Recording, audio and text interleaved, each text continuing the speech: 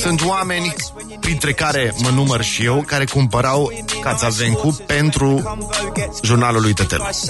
Și citeau jurnalul lui Tetelu, mai ales pentru rugăciunea finală. Cea mai bună din punctul meu de vedere a fost: Doamne, fă-mă părintele unui copil de bani. Gata, mi se pare absolut genial. Dar acum avem o carte de rugăciuni, 100 de rugăciuni fundamentale ale lui Tetelu. Bună dimineața! Bună dimineața!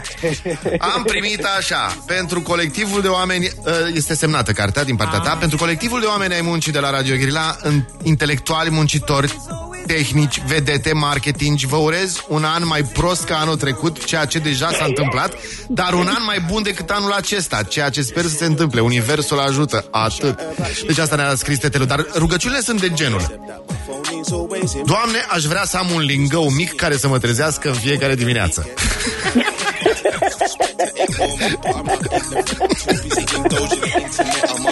Cum te imaginezi, Dobro, pe acest lingău?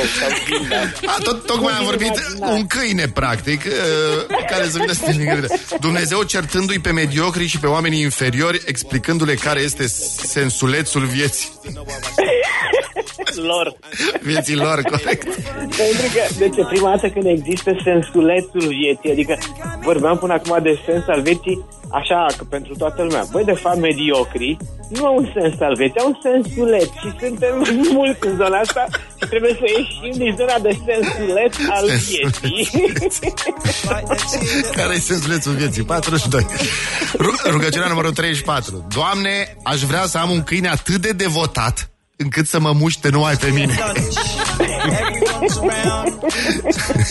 Deci este ceva. Rugăciunea 35. Doamne, aș vrea să am 10% din fiecare kilometru de pe pământ. Câte 5 minute din fiecare oră din timp. Și minimum jumătate de kil din fiecare kilogram de pe Terra. Numai ale mele. Eu pot să înțeleg foarte bine, eu vibrez cu asta. Și toată lumea cred că vibrează cu asta. Te rog, Tetelu, sunt foste rugăciuni pe care le-ai unit în acest volum de la Humanitas?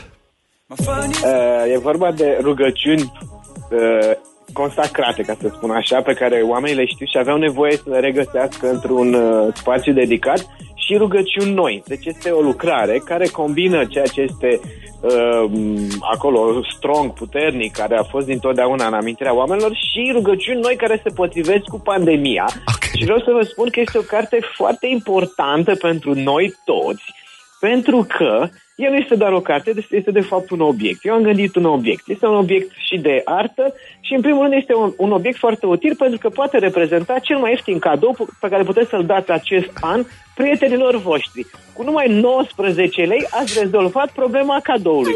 Deci luați câte 20 de bucăți și ați rezolvat problema. Corect, și aveți tot anul. Eu mai tot citesc, mă tot bușește râsul că tot mai găsesc. Rugăciunea 44. Ete scârț. Doamne, aș vrea să fur o tonă de uraniu îmbogățit peste noapte. Tetelu, nu știu dacă ți-am zis vreodată care este preferata mea. Am reținut-o din momentul în care a apăruse atunci, la vremea ei, în Academie chiar. Ceva de genul: Doamne, aș vrea să fiu părintele unui copil de bani. Gata. Am zis-o mai devreme. Ai zis-o mai dincolo, da. O să o regăsești în carte cu un desen. Aici e bine de spus că, pe lângă rugăciuni, cartea conține o serie de ilustrații originale ale lui Tetelu, care chiar arată într-un fel. Da, arată și, așa zic. Mă uitam la asta, că razele de soare. Vreau să le arăt și colegilor numai puțin. Nu, că eu știu că am luat-o. Asta e cartea mea.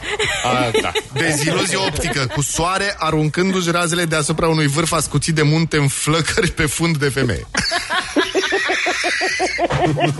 Nu, deci e ceva. Și mai oferă un avantaj cartea, că poți să pari intelectual. Deci ai cumpărat cartea asta și dacă o dai cadou, chiar ai scăpat și de problema asta. E foarte simplu.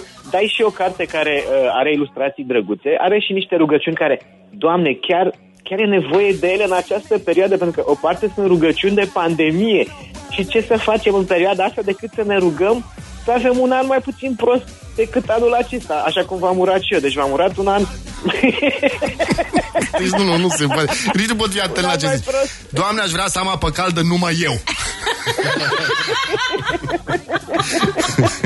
Doamne, aș vrea să am eu ultima și penultima erecție din lume. Una pentru mine, una pentru ea. Uite, Dobro, asta e pentru noi. Rugăciunea numărul 88. Bine, tăiat 87, așa, 88 aici. Doamne, aș vrea să am un păr atât de frumos încât să n-am nevoie decât un fir. Tetelu, mulțumim foarte mult. E la Humanitas, cartea 100 de rugăciuni ale lui Tetelu, fundamentale. Mulțumim foarte mult, spor la treabă. Comandați online, vă pup, mulțumesc. Unde se comandă online? Pe Humanitas? Pe Humanitas. Ok, da, baftă, pa. Sport, succes, bye.